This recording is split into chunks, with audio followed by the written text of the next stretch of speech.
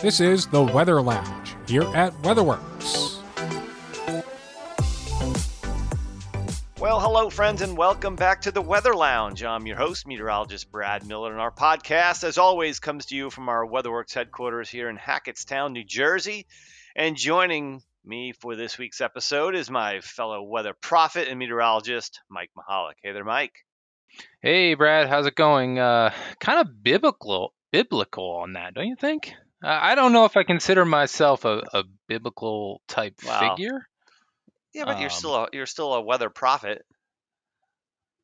I suppose. Yeah. But yeah. So what do we got going on this episode, Brad? Because we're starting off on a good foot. Yeah, I know, but you know what? Thoughts of winter continue as we head deeper into fall, and we're getting ready for the holidays now, and Christmas isn't that far away, and before you know it, Mike, people will be asking, what's the chance of a white Christmas and things like that. Yeah, this is true. Actually, having my coffee here this morning, and I have a candy cane next to it. So you're talking about Christmas. I already got some candy canes going, and it's quite a good flavor if you have a candy cane and coffee. So you get like the peppermint mocha kind of thing going on. And you know what? And I know it's getting towards the holiday season because Chris Castellano, our Midwest forecaster and meteorologist here at WeatherWorks, he already sent me a Mariah Carey oh no, All I Want for Christmas video. So oh no. Yeah, it's a long, you've heard of that. It's an inside joke. I know. Well, I'll tell you, there's not much you can do about it because I was listening to, this isn't a shameless plug or anything, but Sirius XM I was listening to, and I think the channel that was programmed on my truck was the Billy Joel channel. Yes, I did. No, I did the same thing. I've been listening to Billy Joel, and now they've switched it over. Right, and now they switched it over to Holly. Yep. So, it's the Holly channel. Yep. Here we are. So anyway, we're getting a little sidetracked there, but this is probably a good podcast since we're talking about winter, talking about the holiday season, to dedicate to some winter weather jargon you're going to hear over the next probably 4 months or so here of the winter season. Yeah, winter weather jargon kind of tossed around the title a few times, but I think I think that was one of your adamant statements that you needed to say jargon in this title. But hey, what are we going to do about it? I know. I just was thinking it would be a good way to grab the audience, jargon. I just like the word, but you're right. But anyway, to join us in today's podcast, we're going to invite our occasional host and, of course, our producer that we can never do this podcast without, Mike Priante. Hey there, Mike. Hey, guys. I was looking up some synonyms for jargon in case you're not looking to keep that word, but we got balderdash, slang, vernacular. Balderdash. Balderdash. Isn't that like a game from the 90s? Sounds like it is. The lingo, the weather lingo. Lingo, I like that one. That was a game show. Lingo or true. Like that. I think so. That's a playoff of bingo, I think. Yeah. The what was it called? That network, the Game Show Network, right? Yeah, right. They always play those all the reruns from all the old game shows. Like they still show reruns of like when Bob Barker was still on The Price is gosh, Right. Yeah. My favorite used to be Press Your Luck. That was always fun with the funny no whammy, no whammy. Whammies. It's still on. It's still on, yeah. The new one's still on, yeah. They still have the new episodes, but yeah, no. I mean, man, good times. And of course, I was listening to your conversation about some potential Christmas-esque things as we head into November. And hey, you know what? I know you guys are probably full into Christmas by now, but I'm looking at the calendar, and it is it's not December yet, so. Let's hold off on that Christmas cheer. Yeah, guys. well, you know what? The television commercials and everything on social media, they started with the Christmas commercials start coming on when it's like... As soon as we turned the calendar to November, it was off. Yeah. Right. Oh, well. So, but no, I'm excited to talk a little bit of winter, though. I know it is still November, but, do have wintry threats. I mean, we had wintry threats across the country already from the beginning of October. And our CST map continues to fill up.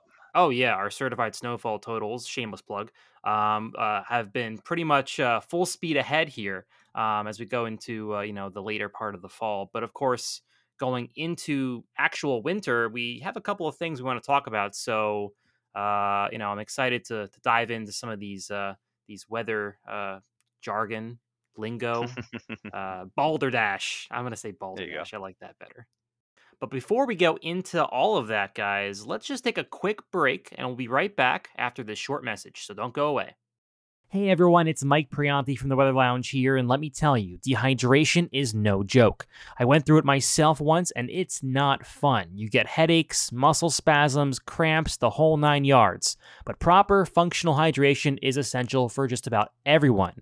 Sometimes, though, water may not be enough, and that's where Liquid IV comes in. They're the #1 powdered hydration brand in America, and their hydration multiplier is something you're most likely missing in your daily routine. You don't even have to be a sports professional to enjoy it either. With just one stick, you can hydrate twice as fast than using water alone.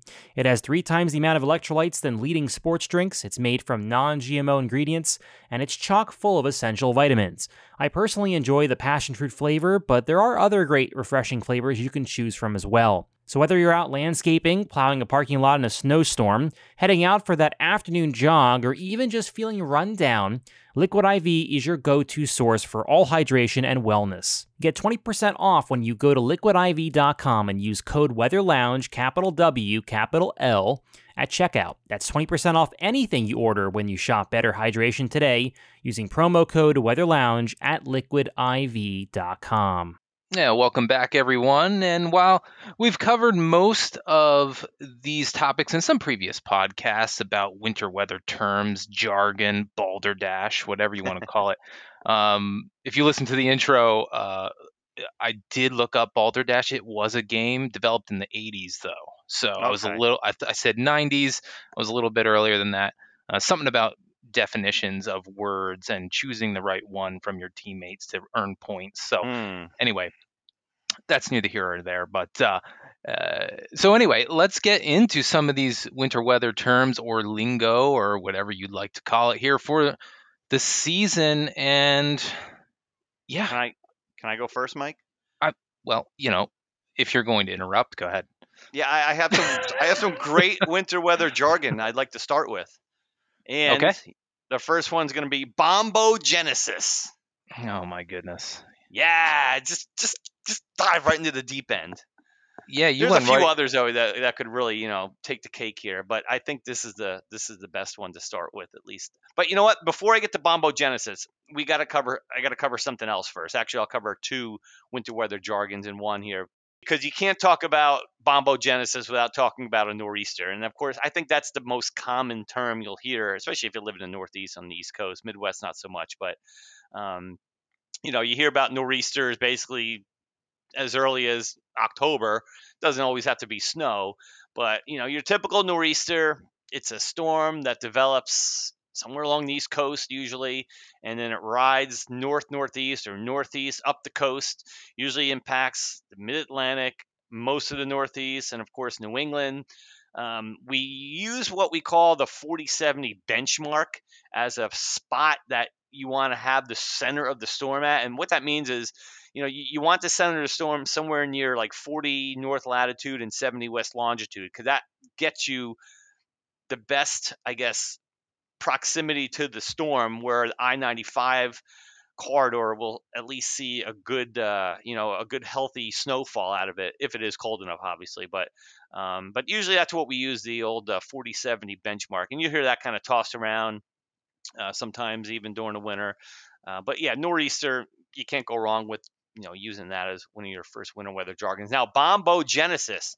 Wait, before you get on to bombo, because I know you want to talk about that. Yeah, but, I know. The 40-70 benchmark, I thought that was something more for like New England folks to hit the 40-70, and then that's when they get the heavy snow running through. Well, yeah, New England the major does. cities, Boston stuff.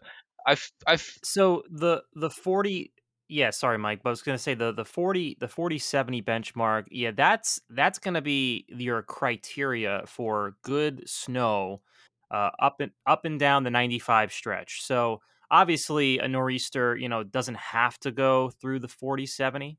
So it's not a nor'easter if it doesn't get to the 40/70. But like Brad said, the 40/70 is kind of our like the sweet spot for places like Boston, New York, even Philadelphia to an extent. But I think the farther west you go, you start to not so much, oh, you're not going to get, like any snow at all, but it just starts to kind of trail back. But, we have the 40/70 benchmark. We have the coastal huggers, as we've heard before. Those are where it's inside the benchmark. And what happens there is the warmer air from the system, drags more ocean air. Exactly. So you have more mixing, potential for more rain toward the shores. But on the upside, places like Scranton, and maybe parts in farther inland to Philadelphia could get some decent snow out of it, while Boston probably rains. You know what? Maybe that's what I was thinking about because I'm northwest of I-95 in Well, there eastern you go. Pennsylvania. So I don't, in my backyard, as people like to say, I am not. I want it inside the 40/70. Yeah, that's true for you. Yeah. For me personally, but I guess for the 95, yeah, that works out well.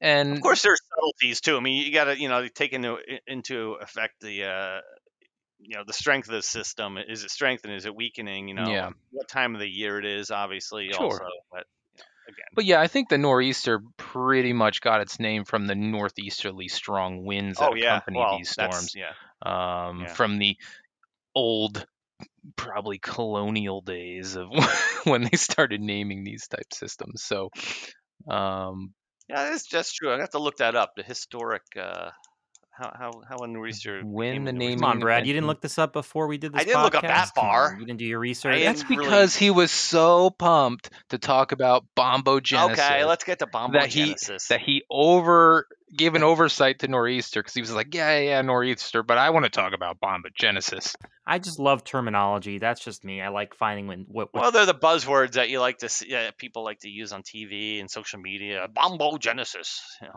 All right, well, let's go, Brad. Bombogenesis. It's basically just a rapid intensifying nor'easter. Over a 24-hour period, it's classified as bombogenesis. It's a drop of at least 24 millibars.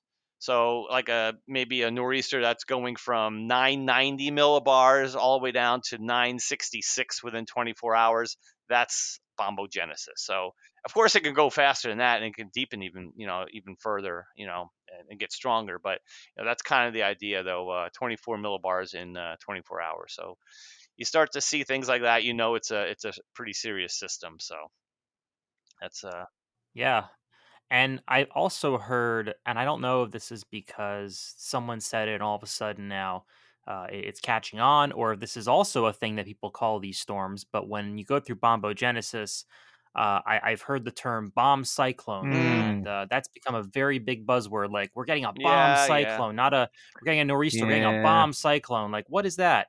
And I mean, I think what that sounds like to me is that it's just, well, obviously cyclonic, that we know what that is, but it's just taking the word bombogenesis, the process of storms rapidly deepening, and just adding it to a cyclonic system. So bomb cyclone, even though it's not a tropical system, so to speak. Yeah, it's just a riff on bombogenesis, basically. Yeah. They're trying to make it, sound a little more intimidating, I would More say. clickbaity. It But does sound very clickbaity, yeah. it would make me click. There you go. But normally when I click on stuff like that, I was like, okay, what's this all about? Because we know how things get blown out of proportion sometimes, and we want to make sure we reel that in for our clients who get our storm alert forecasts and things like that. Because if it's in the media like that, we're certainly going to be hearing about it in questions and consultation, and we want to make sure that we provide the proper information. By the way, I did do some research. You're welcome, Okay, there Oh, Brad. we there you go. go. About nor'easter, and so it actually, yeah, it was a term that was originated by the British, pretty much British English, as early as the late 16th Wow. century.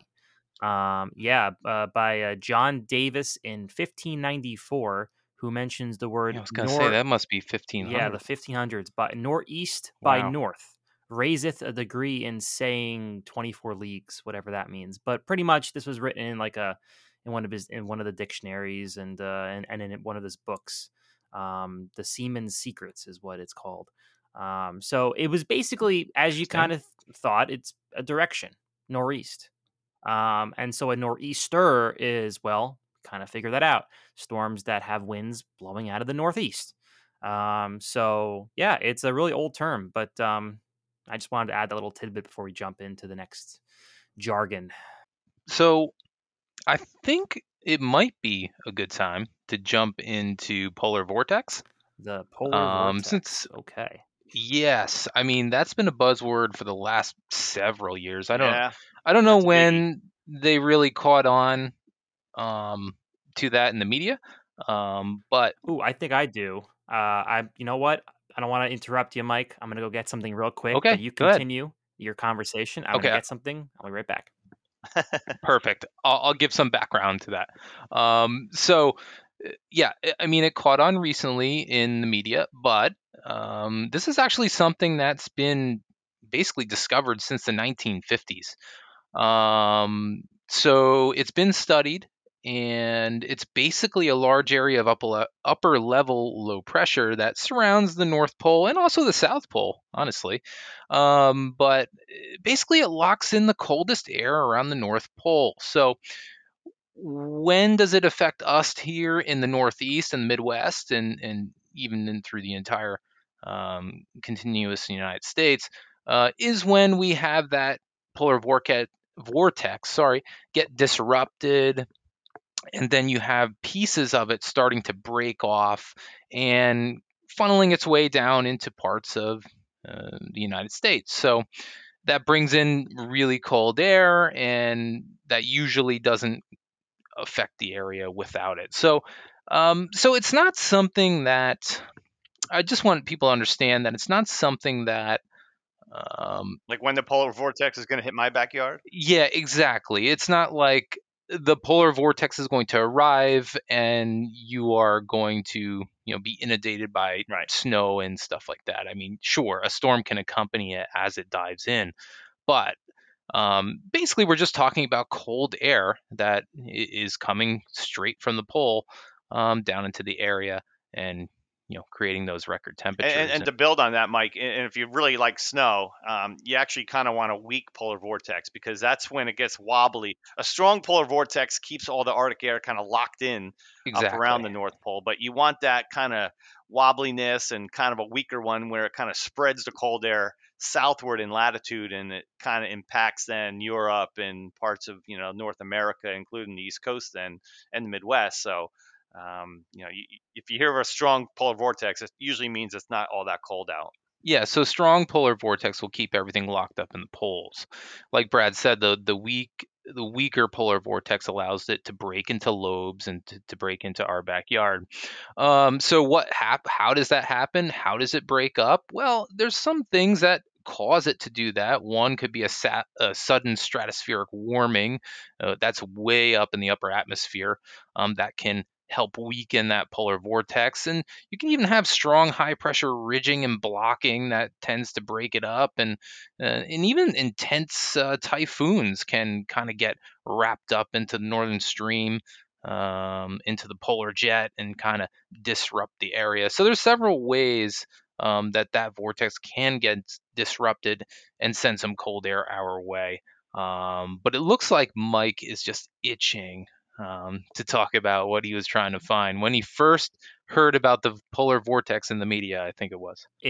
Well, first I was in college, so I have a shirt that actually from Penn State. We made these shirts because it was one of the apparently based on the shirt. We set a first record low in State College since 2002. The low was -9 degrees, January 7th. That was my first time ever experiencing below zero temperatures, Fahrenheit. But yeah, it was the winter of 2014. You could see it. Yeah, that's cool. Well, people that are listening won't be able to see this, but we're right. Yeah, so that was when really the media took off. 2013, 2014 was that really big outbreak. So this is really nice because Mike's like, I was in college at Penn State Oh, I knew he in was going to bring this 2013, up. I 14. knew he was going to bring this up. Yeah, absolutely. And I was like, oh, geez, I started at WeatherWorks in 2008. I mean, what?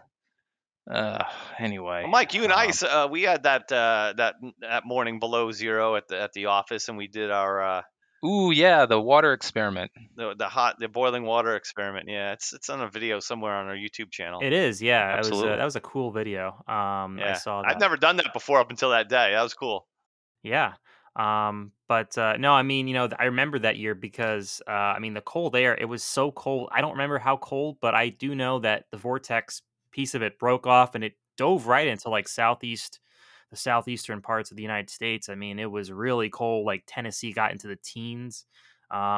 Places down there, they don't typically see that much cold air. So, I wonder how cold it's going to be for this winter, though. I wonder who could tell us, Mike. Me? Yeah, Mike. Didn't you do an episode maybe a while back talking about the winter season? Again, I'm all about the shameless plugs here. Of course, yeah. We did have the episode talking about the long range forecast and what we expect for the winter, and just recapping that whole thing, we did expect the coldest air of the season to arrive in late January into February. That looks like the months that we'll be experiencing most of our wintry weather, or I should say, the most significant wintry weather would be during that time. And not that it's not going to be something mixy and things like that Well, beforehand. we've already had a couple of events, especially in New England. Yeah, absolutely. I know all about it. I was forecasting it. Do you, Mike? Yeah. Mike's our one of our New England forecasters. Yeah. A couple of overrunning events. Little moisture getting in there, a little pretty good lift, and yeah, got a little bit of snow to start the early season. Mostly over the interior, though. Didn't get into places like Boston and all that. They might have had a few flakes, but that's about it. But yeah. So great, Mike, that we now know like how old I am and how old Brad is. That's good. Thank you, as always. No problem. But Mike can say we are Penn State, and we can say we are old. Yeah, that's kind of how I felt when I went to a Penn State game for like the first time in 10 years earlier this year, and the stadium chants are different, and I was just I don't know what's going on, man. But anyway, Mike, you didn't go yet, so what do you got for lingo? I was going to say, let me try to steer the direction of this podcast before I get thrown out. So let's dive into something that New England gets a lot, and those are clipper systems. Mike, I'm sure you're very familiar with clipper systems in the Northeast. Yeah, absolutely. Moisture starved, good times trying to figure out how much snow falls, right? Oh yeah, for sure. And and Mike, you can actually do a 2-for-1 here, just like I did. I can. If you look ahead, yeah. Let me take a look here and see. With our next term, you're gonna have to refresh my memory here, Brad. All right. What do you think I should pair this up with? It's possible that it looks like snow squalls are on the list. That may follow the clipper. You know what? If it's a stretch. You know what? Okay, so what I'm gonna do is, guys, I'm going to start with clipper, and we're gonna make our way to snow squall and see how that works. Perfect. There you so go. Anyway, so clipper is what I was about to say is usually, well, not usually, but sometimes they're associated with the word Alberta, because a lot of the times these systems develop around Alberta, Canada. Alberta clippers, they're known as Canadian clippers sometimes because the track of these storms pretty much take it right across the northern border of the US and Canada, across North Dakota, Minnesota. They usually, graze the Great Lakes. And then, of course, they make their way into the Northeast. And as Mike said, they are moisture starved. There's, we're not getting a lot of that moisture coming out of the Gulf like you would with a nor'easter. You're not going to get these bombing out. There's no bombogenesis to speak of really with clipper systems, at least when they're over land as they're coming in. They're not really strong systems, but what they do have is that cold air, that Arctic air coming in from Canada. And what that usually does is, it helps the snow consistency. because when you have a lot of moisture with the system, we call these snow ratios. I don't know if you ever heard of 10 to 1, 15 to 1. These are snow ratios. For every inch of liquid, you'll get 10 inches of snow. These storms could be as high as 20 to 25 per one. Which means that, what you would typically get out of a regular storm, consistent, 10, 11 to 1 inches or 10, 11 inches to 1, you would get 25 inches. So that means that this snow is very fluffy. It's very light. It's the kind of snow where it almost looks like powder, where you could just take a leaf blower and blow it around. But that also means that you probably get more snow out of these systems. Not the kind of good snow for making snowmen, unfortunately, or snowballs. So if you have any kids, they'll be out there, they'll be having fun, but making snowmen probably not the best kind of snow for that. But a lot of snow nonetheless out of these systems. They're kind of sneaky. Well, yeah, I mean, a lot of snow in reference to the amount of liquid that gets produced. So if you only have 0.1 of liquid that falls, you might get 2.5 inches of snow, possibly even 3 inches of snow out of it. But again, like Mike said, very fluffy Right, stuff. exactly. Now, something that Brad did not mention is with the terminology, because I love terminology here. Of course, Alberta Clippers take their name from, well, obviously Alberta, Canada, and Clippers. Does anybody know what a clipper is? It's a ship. It's a ship. Yeah. Yes, it's a ship from the 19th century. I'm very well versed. Okay. Mike is apparently a shipologist. Is that a thing? No, not in ships. Ship with a P. Well, no, that's what I said. A I thought you said shipologist, chips, right? like potato chips. Chips? Oh, a Chips. chipologist, like That's not what I was like thinking. Ruffles But anyway, or Lay's or something like that. No. um, No, but no. I mean, yeah, Clipper systems kind of take their name really from the ships and of course Alberta, but the term wasn't coined until the late 1960s by a NWS meteorologist. His name is Reinhard Harms. Yes. He noted, now again, Clipper ships are pretty fast. Actually, they were the fastest ships in the 19th century. He noted how fast these systems are. And if you notice, Alberta Clippers, they're pretty fast. Like, they don't last very long. They're in and out, they're out. They're not like going to stay over a day or two. They're probably in and out in like a couple hours, like 4 to 5 hours. They're done. So he noted that. He saw how fast they're moving through, and so he kind of was like, you know what? They're almost like clippers, like ships that would go really fast. And so, he put two and two together when where they came from, and all of a sudden you have Alberta Clippers. So you can thank Reinhardt for giving us this term. So, yeah, perfect. Other names, by the way, before we jump into other terms, Saskatchewan Screamer. Yeah, I was going to say, there's a couple other. Yeah, were you going to go into this? Because I was going to go into nice. this. Sorry, were you going to go into it, Mike? No, I didn't mean to go ahead. take your thunder here. We got the Manitoba Mauler. Oh. Yeah, I didn't know if these names were like actual things or if they were just like kind of. They're not as common. They're not as common right. as as other. Maybe things. They should be more common though. Those are good ones. They should. They should be. Yeah. But another one's the Ontario Screamer, or sorry, Wait. not Screamer. Saskatchewan. Saskatchewan Screamer. Sorry. Yes. The Ontario Scario. Sorry. Well, I never heard of that one. Okay, I've heard of Saskatchewan Screamer. I've heard of Watch Manitoba out for the Mauler. Ontario Scario, guys. I gotta say, I've never really been scared from something dropping out of Ontario. That's just does not have enough time to get going. No, you're right. The East Coast, it's too far east. Yeah. But hey, you know what? I mean, there you go. Now you all know what a Saskatchewan Screamer is. Whenever you hear it, it's not a bear, it's not a Yeti. It's a clipper system. I'd like to go to Saskatchewan one day and visit the town of Moose Jaw. One of my life goals. That's well, there you have it, folks. Well, Brad wants to go to Canada. But the next one we have on the list, it's Brad said I should do two at the same time. Yeah. Snow squalls. Because they sometimes. What were you gonna say, Brad? They come in with those Saskatchewan Screamers. Yeah. Typically snow squalls. You have them kind of coming in with deep troughs with bowling ball vorts, kind of a lot of energy in the atmosphere. It's cold.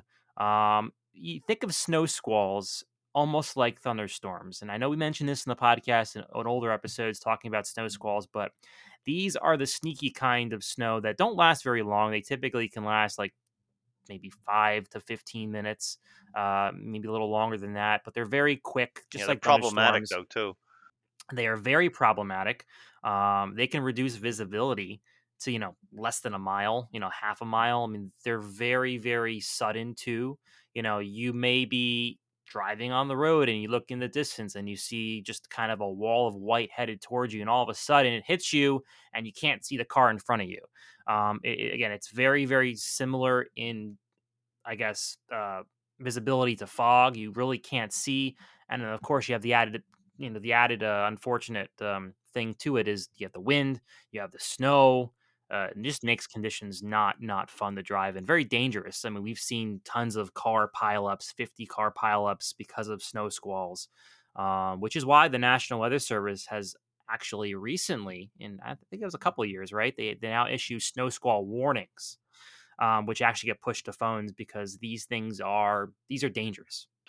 Yeah, absolutely. And not only that, they drop the temperature like to that crucial level. I mean, it could be partly sunny and 38 degrees, and thinking, oh, it's not a bad afternoon here, middle of January. But yeah, like you said, Mike, if you get one of those snow squalls, that temperature can quickly drop to 32 at the height of the squall. You got the moisture on now the road, and it just turns into black ice so fast, which we'll talk about later. But and we've seen several unfortunate examples of that over the last couple of years.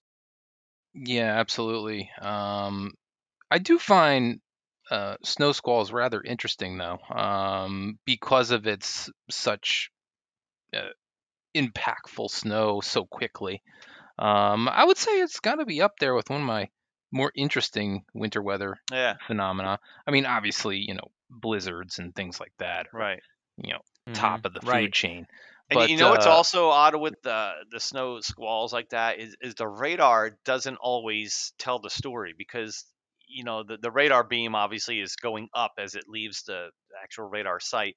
A lot of the times these snow squalls are underneath the beam, and it won't catch it. Like, you'll say, oh well, it just looks like a little snow shower, a couple flurries there, but the bulk of the moisture is underneath the beam, so you don't notice it, but you'll see it on cams and stuff like that, and it won't match up with the radar sometimes. you know, it's interesting. I think I could segue into, since we did talk about the snow squalls and dropping temperatures and a little bit of black ice, we can kind of run right into the black ice flash freeze sort of idea here, because you might hear that several times over the winter too. And a snow squall situation could be one that causes a problem, especially if it is warmer to start. Maybe it's along, and these squalls are along an Arctic front, coming down from Canada. So temperatures drop quickly behind that. So maybe the roads don't accumulate that much. They end up being wet. And then once you get those temperatures to fall, you could have a flash freeze situation, especially if you're going into sunset and into the nighttime. As long as the winds aren't too high to dry things out. But yeah, those are some situations where freezes can occur. Same sort of thing can happen on the backside of the nor'easter that we talked about. This is something that typically happens in New England, where the storm may be moving out. However, cold air starts filtering down on the backside of the storm, and they were just raining, and now all of a sudden we're dropping well below 32, and everything starts freezing up. So certainly have some flash freezing in that instance too. And black ice kind of goes with the flash freeze. But I think the important thing about black ice is that it's one of those times where things get icy and you can't really see it on the road. That's why you call it black ice, It because looks wet, right? right, the road looks wet. You see the black asphalt, but it's below freezing and it's icy, and you just don't realize it. So black ice can be a very dangerous situation for. Right, and before you know it, it's too late, and you can't do anything about it. So that's one thing that really needs to be paid attention to. So if you see warnings about there could be some black ice formation, that's certainly something you want to pay attention to if you're going out traveling. And sometimes this black ice can even form when we have like a pavement frost situation almost. So What's we pavement frost, Mike? yeah, so yeah, I mean we all see frost form on our cars, form on the grass, form on rooftops, but frost can form on pavements too. It's not out of the question, and typically this happens when you have a very cold air mass in place, keeping those pavements really cold, well below freezing. And then you might have some extra moisture get added into the picture, and maybe the temperatures are actually rising a little bit along with those dew points. You're still below freezing, but you're getting that extra moisture. You're getting those temperatures to come up. So you start getting the frost to form, and that can form right on the pavement, kind of like if you took an ice cream sandwich or something like that, out of the freezer, and then you get um, the ice forming on the outside of the frostiness, or maybe you have uh, uh, an ice cream float or something, and the outside of the glass turns frosty. I know. I'm like, man, I could really use one right now. I was gonna say, I'm right back. I'll be right back, guys. So those are some things we really pay attention to. A lot of our meteorologists train about this too, because it is an impactful thing, pavement frost, that can cause a lot of accidents because people aren't really aware of it as a normal thing that happens. So something we really pay attention to in the wintertime. And, something that Mike mentioned about, you can't see it. It sometimes looks wet. And this is going to segue into what Brad's about to talk about. Because I think this sort of talking about ice kind of, it actually, it makes sense to talk about it afterwards because so many times we see it rain, the day before, and the winds are really light and skies go clear. And so many times, we see people they don't really understand like everything is wet, it was in the 40s, and all of a sudden a couple hours later into the evening it drops into the low 30s, upper 20s, and the pavements really cool down quick, and you have just a horrible black ice situation, tons of ice everywhere.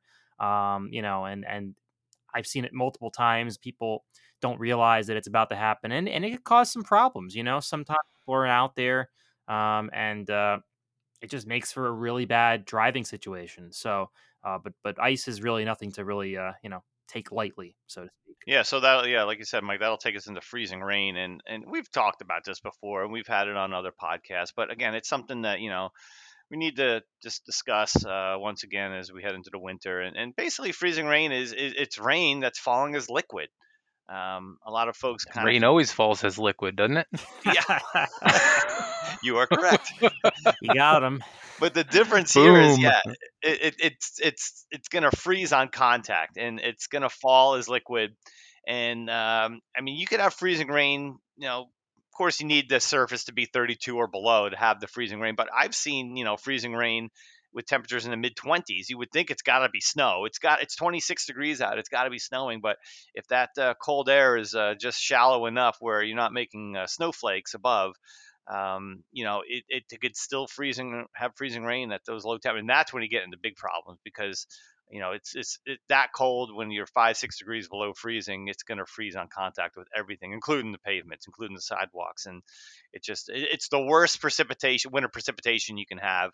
I'd rather have a foot of snow to remove, and I'm sure a lot of our clients would, than trying to deal with the impacts of a couple of hours of freezing rain, because it's just ice on top of ice, and it's just so hard to just remove and take care of.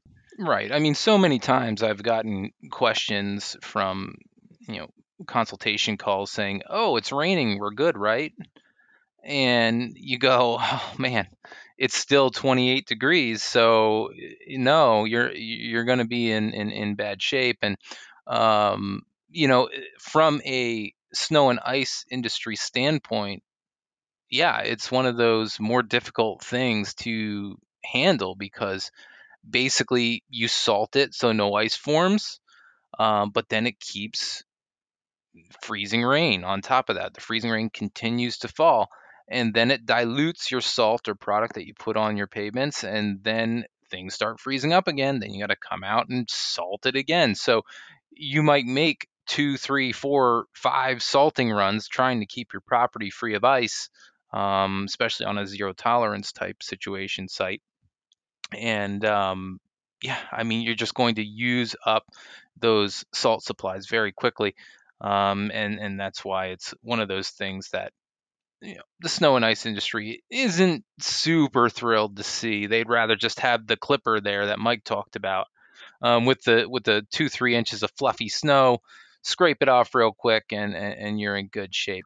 And it's also difficult for these snow and ice contractors because, as you said, it not only dilutes, but when you have to go out there to, right before the system actually happens, like if you have a forecast and there's going to be freezing rain, You but can't really precip pre-treat. types, you can't pre-treating it's a gray area, right? If you go out there to pre-treat, but it's going to be pouring rain a couple hours before it drops below 32, it's not worth it.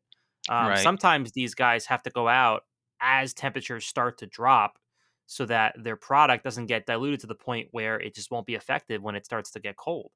And I've seen so many times people decide to pre-treat well in advance, and then they wonder why is nothing working. Well, you went there too early, and it's just a bad situation all around. I wish we didn't have freezing rain. I wish it was banned from forecasting. Like no freezing rain. You're either snow or you're rain. Boy, God, that would make it so much easier, wouldn't it? Oh yeah, man. Okay, can we put a suggestion into the suggestion box for the atmosphere? I'm all for it. Send it to Ma Nature. Yeah, hey, Ma Nature, no freezing rain this winter. Yeah, and also no sleet. Sleet. There you go. Let's move right Mike, into do you know more about sleet? P-type. Yeah, right. So yeah, this is another thing that sometimes gets confused, where people might say, in the middle of winter it's hailing out or something like that. But it's not hail. Hail is something that happens by a different process in the summertime in thunderstorms. But what happens with sleet, it's still balls of ice falling from the sky. So that's what sleet and hail are both technically. But sleet forms in a different process where you have the snowflakes falling from the cloud. It runs into a warm layer, melts the snowflake into a drop, and then there's another cold layer below that that's thick enough to freeze that raindrop into a sleet pellet, which is like the size of a BB or something like that. So that's what sleet's all about, and that's another thing that's a struggle when it comes to trying to clear it. Personally, I've dealt with it in a past life, I could say, when I was snow plowing for a landscaping company.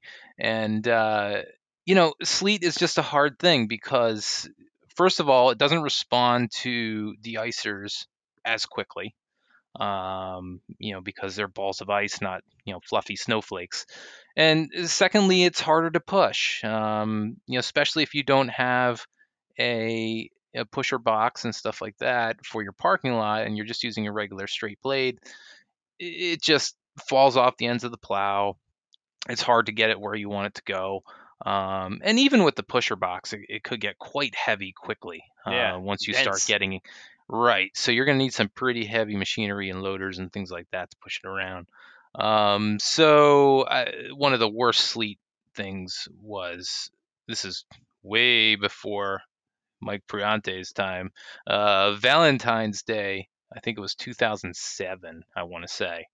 I was alive then. You think I was Well, born in 2008? you were around, but you were I don't know, in elementary school. I was living down south, so I don't remember that one. I remember that storm. Excuse me. I remember leaving school. I'm not going to tell you what grade. This is in the Northeast, by the way. I remember leaving school, and that you were going to say that was a storm that dropped like 4 or 5 inches of sleet, right?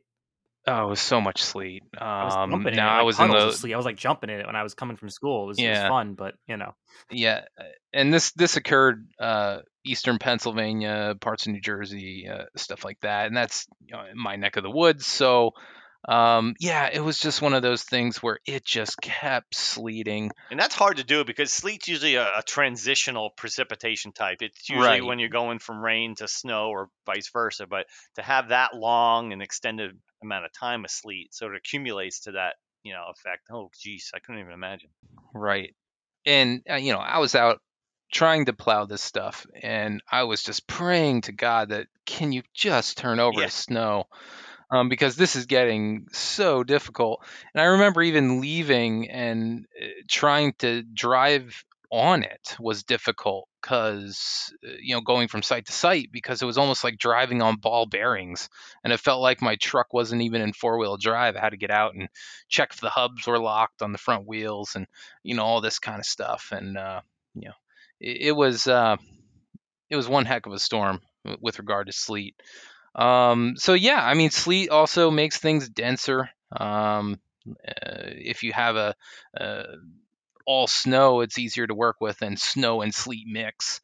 So yeah, I mean, sleet is one of those tough deals, and grapple is sort of, I would say, related in a sense. But this is something that typically happens in more of a snow squall, where you get a snowflake getting rimed in ice. There's a layer of super cool water droplets or something like that within the cloud, that allows the snowflakes to get rimed up, and then they look like, a lot of people say, dipping dots or whatever. Dipping dots. Yeah, that's what it looks like. It looks like little, like you broke up a bunch of styrofoam, and that's kind of what it looks like. When it falls, and they do happen in snow squalls at times when temperatures are marginal. So that's certainly another aspect to think about in the winter. What do we got next? Oh, it's a good question. Who do we have next? Who could be talking next? Hey, while we're thinking about what's going next, it got me thinking when we were talking about Clipper, thinking about the Yankee Clipper, which is the nickname of Joe DiMaggio. Oh, yeah. And I was like, hey, I wonder if he got it from the same idea. And it is. He got it from the sailing ship, the Clipper ships.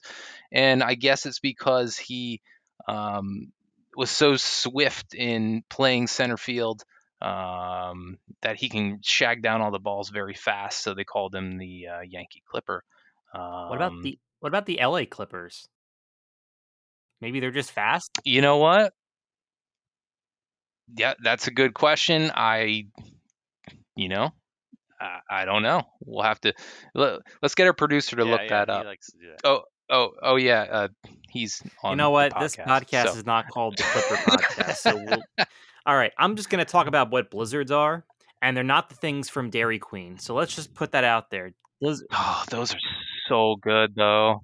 Blizzard, they are good. Have you ever you've done the blizzard test, right? You've stuck it upside down and it doesn't come out. Oh yeah, absolutely. They used to do that before they handed it to you. I mean, this is.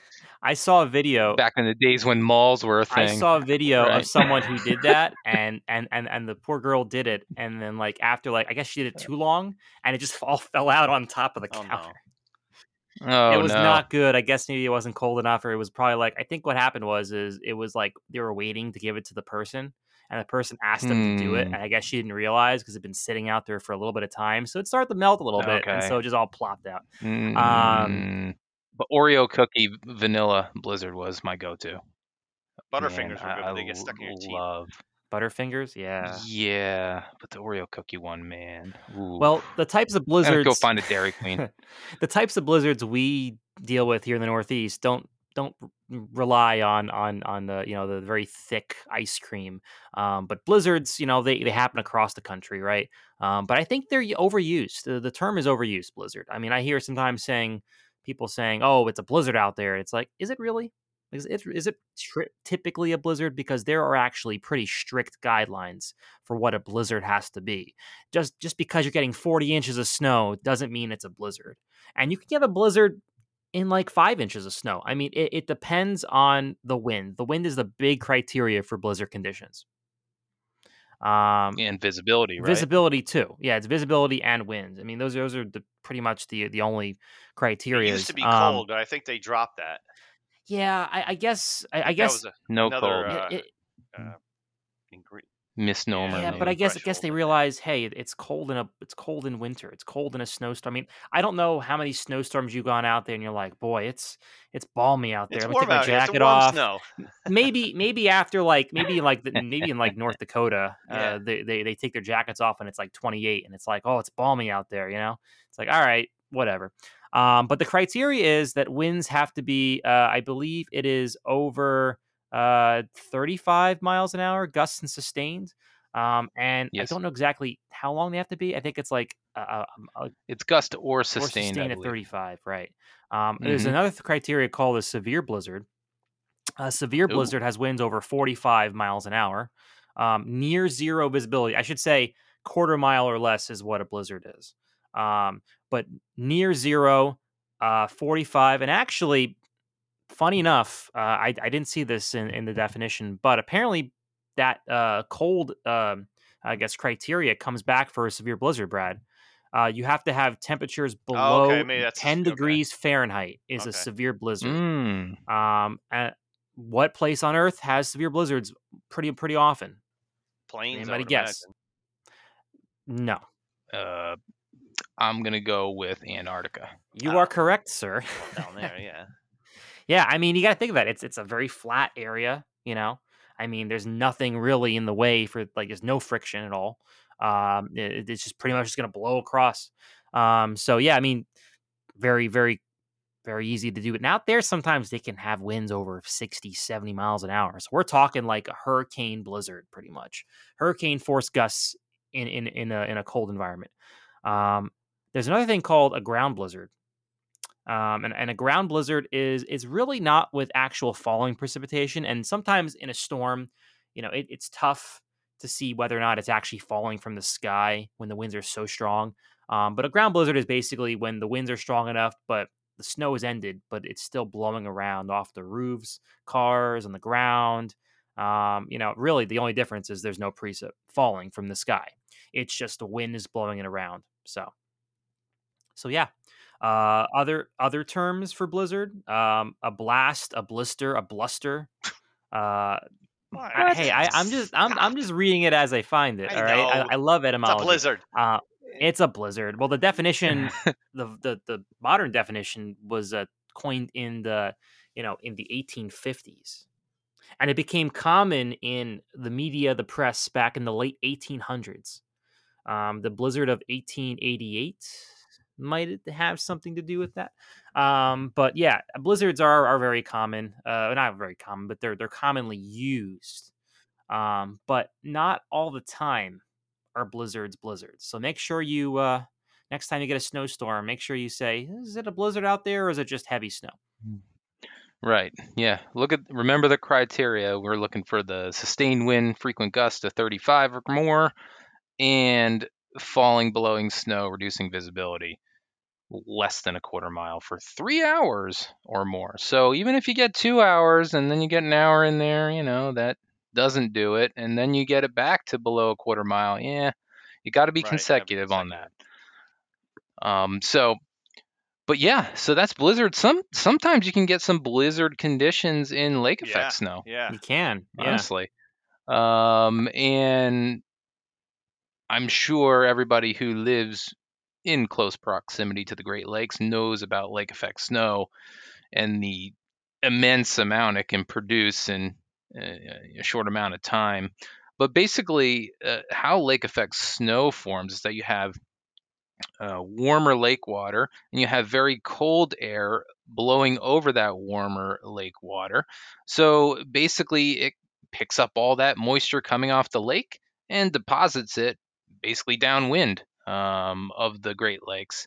And you get lake effect snow. Typically, you want a 13-degree difference between the lake temperature and temperatures at 850 millibars, which is about 5,000 feet or so.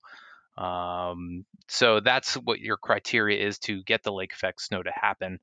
And yeah, I mean, it's a very impactful phenomenon around the lakes, especially when you get a single band coming off the Great Lakes, which happens when you have the winds going pretty much parallel to the length of the lake, the longest length of the lake. And we had a record-breaking lake effect last year, 2022. Yeah, that was what was that, outside of Buffalo there? Yeah, that was the big boy. Yeah. Yeah, that I forget exactly how much snow fell out of that, but I know it was over 70 inches in some spots. right. Yeah, I think it was something up that high. And yeah, one of our clients actually went out there to aid in this situation out there, and he was helping out with a snow melter and trying to get rid of that snow because there was so much You can to only put so much snow in so many places. You got to get rid of it, I guess, somehow. right. So, and yeah, snow melting is a good idea. You dump the snow into the melter, it puts it into water, it goes down the storm drain. Pretty good idea, I'd say. And we did have an episode with him, by the way. Another plug here if you want to really learn how that storm actually impacted people. When he went down there. Yeah, that was, I believe, looking back in our archive, that was back on December 14th was the episode in question, revisiting the November 2022 lake effect event. It's about a year anniversary now. Yeah. Yeah, it's getting close to it. So if you want to know more about it, and we talked to Jake Shivo from JSP Properties, he was a great guy on the podcast. Check it out whenever you can after you listen to this episode. But the important thing, thanks for throwing that in there, Mike. That's definitely a good episode for people to listen to about lake effect snow. But lake effect snow, the rates that occur within it are incredible.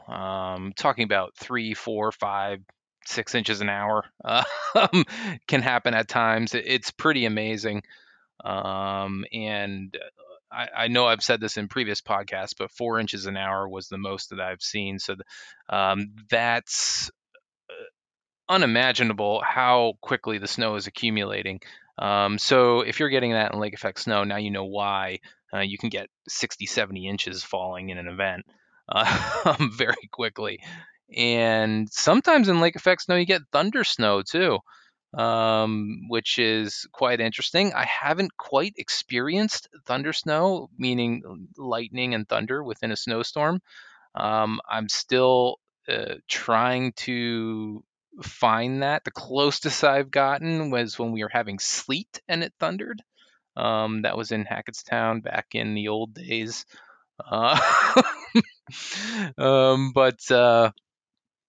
But yeah, thunder snow is certainly a fun thing, and one thing you see, guys like Jim Cantori on TV, in his blizzard and getting his thunder snow and freaking out. I'd probably do the same thing, honestly, because I haven't technically experienced thunder snow per se.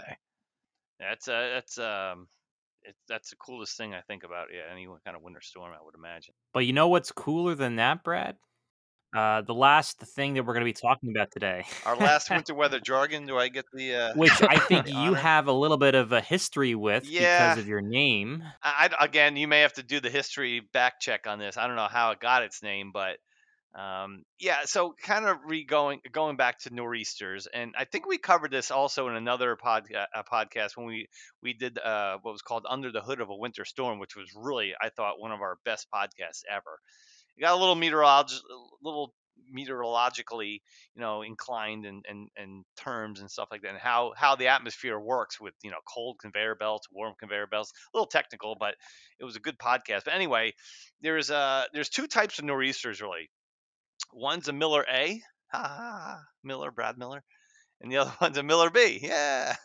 So how about a Miller Lite? Oh well, that's funny you say that, because that was kind of like my nickname in college. Because I'm not a big dude, I'm a little guy, but it has nothing to do with the beverage. Miller B is perfect, though. True. I mean, because you got Brad as the first name. So the Miller A storms, typically nor'easters have two types of tracks usually. The first one is called the Miller A, and that's when it originates actually down in the Gulf of Mexico. Actually, the low pressure system itself kind of develops there. And a good example of this is actually the storm of the century. And we're going way back to 1993, but this was a classic Miller A where it kind of gathered strength. It basically bombed out in the Gulf of Mexico, and then it just rode northeast up the East Coast and just didn't miss a spot up and down the East Coast. I mean, it was just one of those, storms that just nobody missed it. But it produced heavy snow from Maine all the way down into Georgia, and severe weather in Florida. I mean, that's like one of the big worst case scenarios. But that's in Miller A when it develops down the Gulf and it kind of goes right up the East Coast and brings everyone lots of snow. Now the Miller B, a little different. This is more of a Clipperish type system almost. It's not really a strong storm. It's coming across usually the Midwest into the Ohio Valley, and it's actually weakening as it hits the Appalachians. But at the same time, it's kind of transferring of its energy, if you will, to like the North Carolina coast, somewhere in the mid-Atlantic, and that's where it really starts getting its act together. It's going to bring some heavier snow to the mid-Atlantic and into maybe like New Jersey and even into Pennsylvania along the I-95 corridor, but usually the Miller type systems, they peak for New England.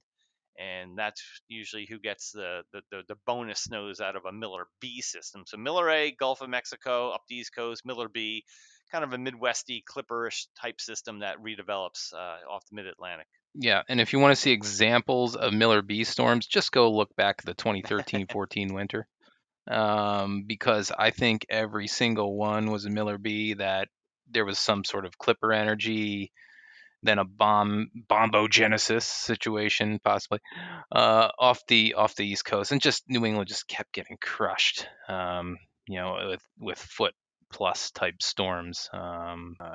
It was quite amazing.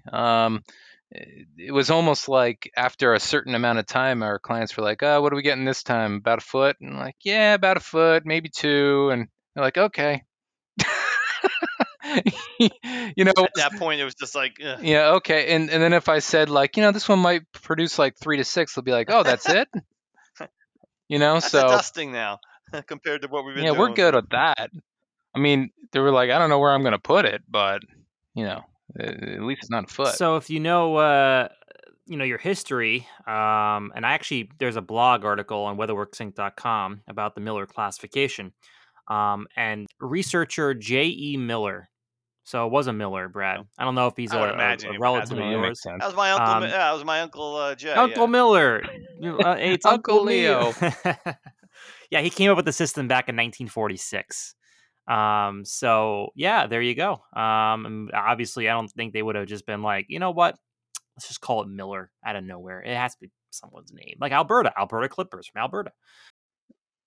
Yeah, that's usually what we get. Yeah, but you know what, guys? I think we're running a little bit over here. Yeah, there's other jargon out there, but you got any questions? Email us or send us something on social media. We'll talk about it. Oh yeah, absolutely. You mean weather boulder dash? Lingo, weather lingo. I like that. Right, absolutely. But that is it for our podcast this week. And thanks everybody for listening. I'm sure you enjoyed all the weather lingo and jargon that we had to throw out there for you. But maybe now you have a little better understanding about what you may be dealing with when you hear these words on your local weather forecast. So again, that is it. Thanks for listening, and be sure to visit weatherworksinc.com, our parent company, and also visit WeatherWorks on all the social media channels, Facebook, Twitter, LinkedIn, X. I think it's called X now, of course. Absolutely find us there. So that's it for this week's episode, and we'll see you in 2 weeks.